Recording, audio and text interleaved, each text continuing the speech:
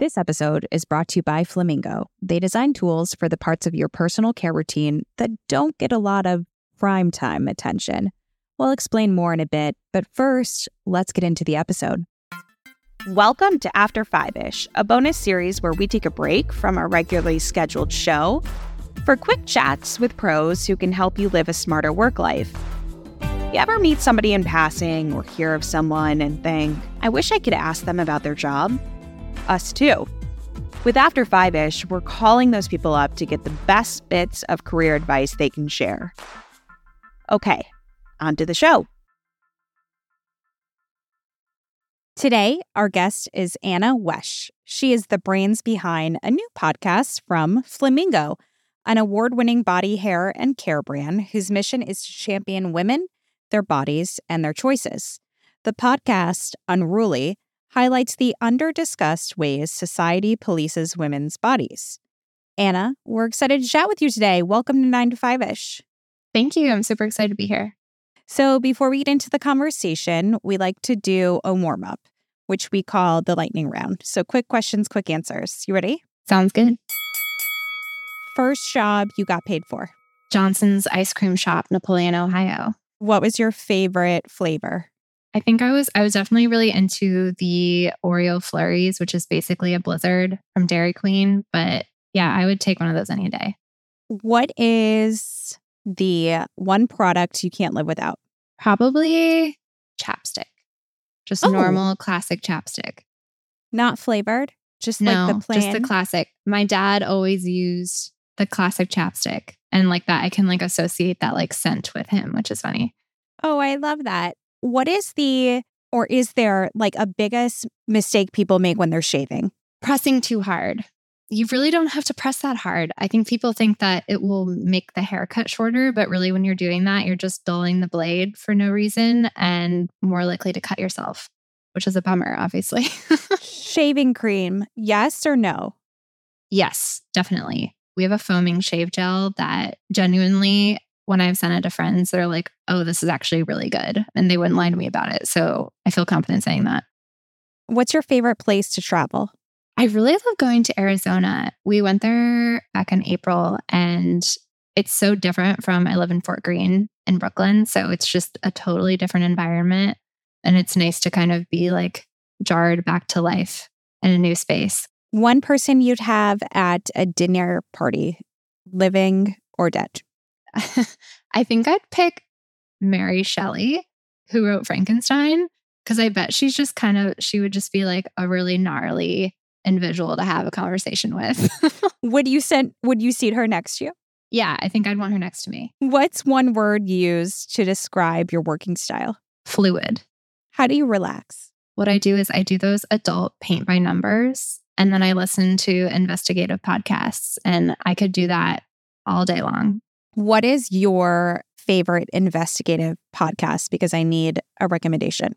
Into the Dark is very good. They have 2 seasons. What was the first season? The first season was about somewhere, it was either Minnesota or Wisconsin, like a young boy disappeared like in the 60s or 70s. And that was actually not the first one I listened to. I listened to the second season, which was about a Black man who had been falsely accused of murdering a couple people at like a furniture store in the South. And actually was part of the curriculum for my journalism school, investigative journalism class. And we were supposed to only listen to one episode like a week. And I listened to probably 3 of them each week, but it's so good. That's a good segue. So let's talk about your career and let's talk about the pandemic. I feel like everyone had just really weird moments in the pandemic. Collectively, I feel like as a society, we need some more distance from it. But everyone kind of had this moment of being like, where do I want to be? And what was my life like before? How did that look for you? Yeah, I think that's definitely when I really reflected on where I was and what I wanted to do. I started off in fashion, and at the time I really loved it. I was doing social media and influencer marketing, and it was so like fast-paced and trendy. And I think from the outside, like the fashion industry is really chic and shiny and kind of mysterious. But for me, around the time of the pandemic, it started to feel very surface level. as in like you're here to sell clothes and accessories. And that just wasn't enough to get me out of bed in the morning. I kind of call it the struggle between capitalism and activism. And I knew I either needed the latter or more of a combination of the two. And so that's kind of when I decided I would go back to school. I went back to grad school in September of 2020, which was a wild time to be going back to school in the middle of the pandemic, but it was such a great decision. And what made you go back into journalism? And I ask that when I feel like a lot of times people look at like getting an MBA, right? There's a lot of hot takes. Is it worth it? Is it not? Does it pay off? For you going from fashion to J school, how did you think about that decision?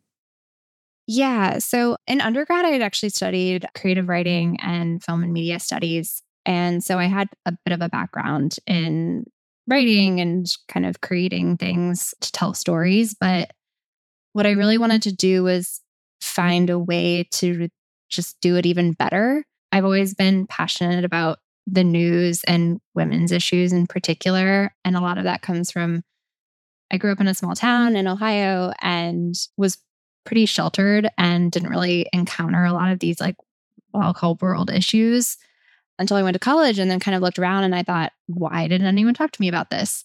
So from there, I think it just became a focal point of sorts where I insisted upon knowing everything there was to know about the news and women's issues. And I wanted everyone else to know about them too. I kind of came to this like crossroads in the pandemic where I was like, I needed that passion to be more reflected in my career. And of course, I was worried like any experience I had prior to that would be completely irrelevant. So that was probably the scariest thing. But I thought that journalism in particular, one, was something I was really interested in, and two, would really bring any type of storytelling abilities I had to another level. And I think my dad would have loved if I had gone and gotten my MBA, but I loved journalism school. At The Skimm, we've been making it easier to live smarter for over a decade. And as part of that, we get to hear a lot about products that would make it easier for women to do what they need to do in the time that they have.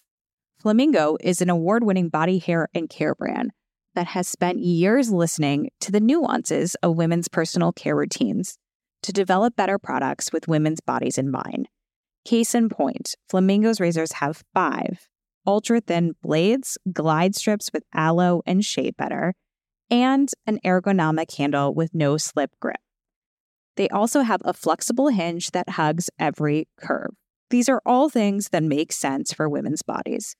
Plus, Flamingo sets aside 1% of all sales to support nonprofit organizations working to ensure women build healthy relationships with their bodies. Learn more at shopflamingo.com. That's shopflamingo.com for more information. Spelled shopflamingo.com.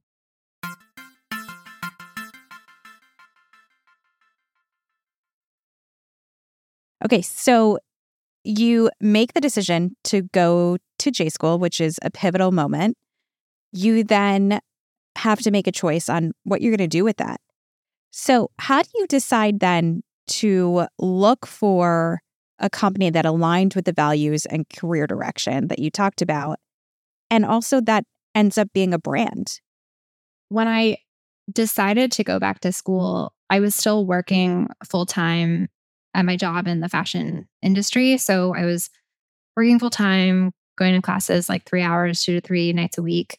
And I really never planned to make any decisions about my career until I graduated, because I wanted to see what clicked for me in school, like what classes I was particularly interested in and so forth. So I had, prior to graduation, I had moved from my role in the fashion industry over to another brand at Harry's Inc. Harry's Inc. owns Flamingo. And I was still focusing on social media and influencer marketing. I hadn't really gotten out of that space yet. But about a month or two before graduation, I became aware of an opportunity at Flamingo that was like really rooted in telling women's stories.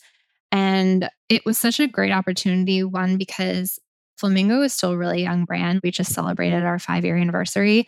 So there was a lot of room for more storytelling. And I don't even think that they'd really taken advantage of like what they had at that time. And so there was so much space for me to like grow and do what I wanted with it. And all I had to do was kind of say yes.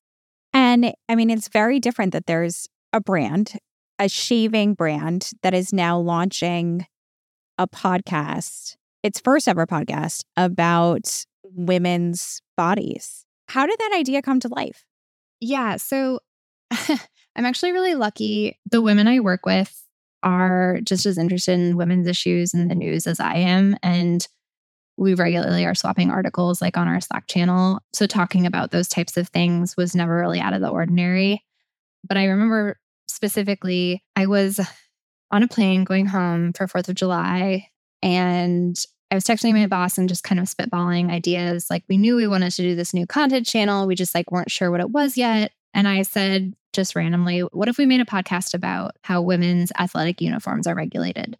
And then we just sort of kept going from there. She was really into the idea. And then I lost service on the plane. So I was writing all these things in my notes app and like not getting feedback from her, and kind of like developed a lot of the premise of the podcast like while I was on the plane. And it just took off from there. And I found that I was more interested in these sneaky ways that women's bodies were being regulated, kind of those ways we aren't really conditioned to notice. And sort of similar to that moment I had in college where I thought, like, why aren't people talking about this? I started digging and like more and more and finding these additional regulations and how they were entrenched in our everyday lives, and just kind of thought, why aren't people talking about this all the time? Are there any particular episodes that you're really excited about? Yes, I am very excited about a couple. So we are doing an episode on wellness capitalism, which is really fascinating. Jessica Tofino, she writes the Substack, The Unpublishable. And in our conversation with her, she really talks about the similarities between diet culture and beauty culture, which is a comparison that was really interesting to me. And a couple of weeks after that, we'll hear from Dr. Marcia Inhorn, and she's done a lot of studies on the history of egg freezing. So we talk about the stigmas around egg freezing. I remember when we got that draft for that episode, I started listening to it while I was walking to one of my workout classes. And I ended up being like so incredibly late to the class because I was on the sidewalk with like basically my mouth hanging open, hearing her talk about all of these things that I had no idea about. And I think that episode in particular will be really enlightening for women, I think, like who are in what are considered their childbearing years, because I think we don't really learn a whole lot about our fertility in general until we get to this point where we're like, wow, I don't know anything about it. How has working on Unruly made you feel more motivated at work? Yeah, I feel more motivated to just build more content for the brand and like continue amplifying women's voices in general.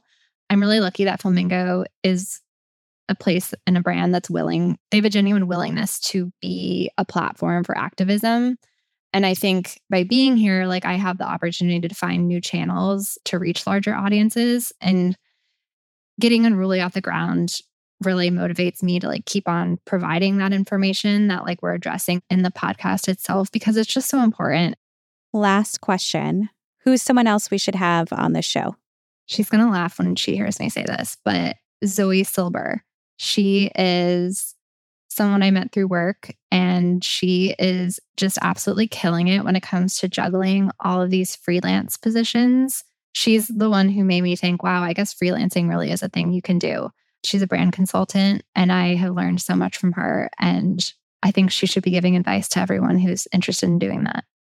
Anna, congratulations on Unruly. Everyone check it out. And thanks for coming on 9 to 5-ish. Thank you so much. Thanks for listening to this episode of 9 to 5-ish with The Skim. A new episode will be in your feed again next Wednesday. And if you want to keep up with us in between episodes, follow us on Instagram at Carly and Danielle. It's a really good account, I promise.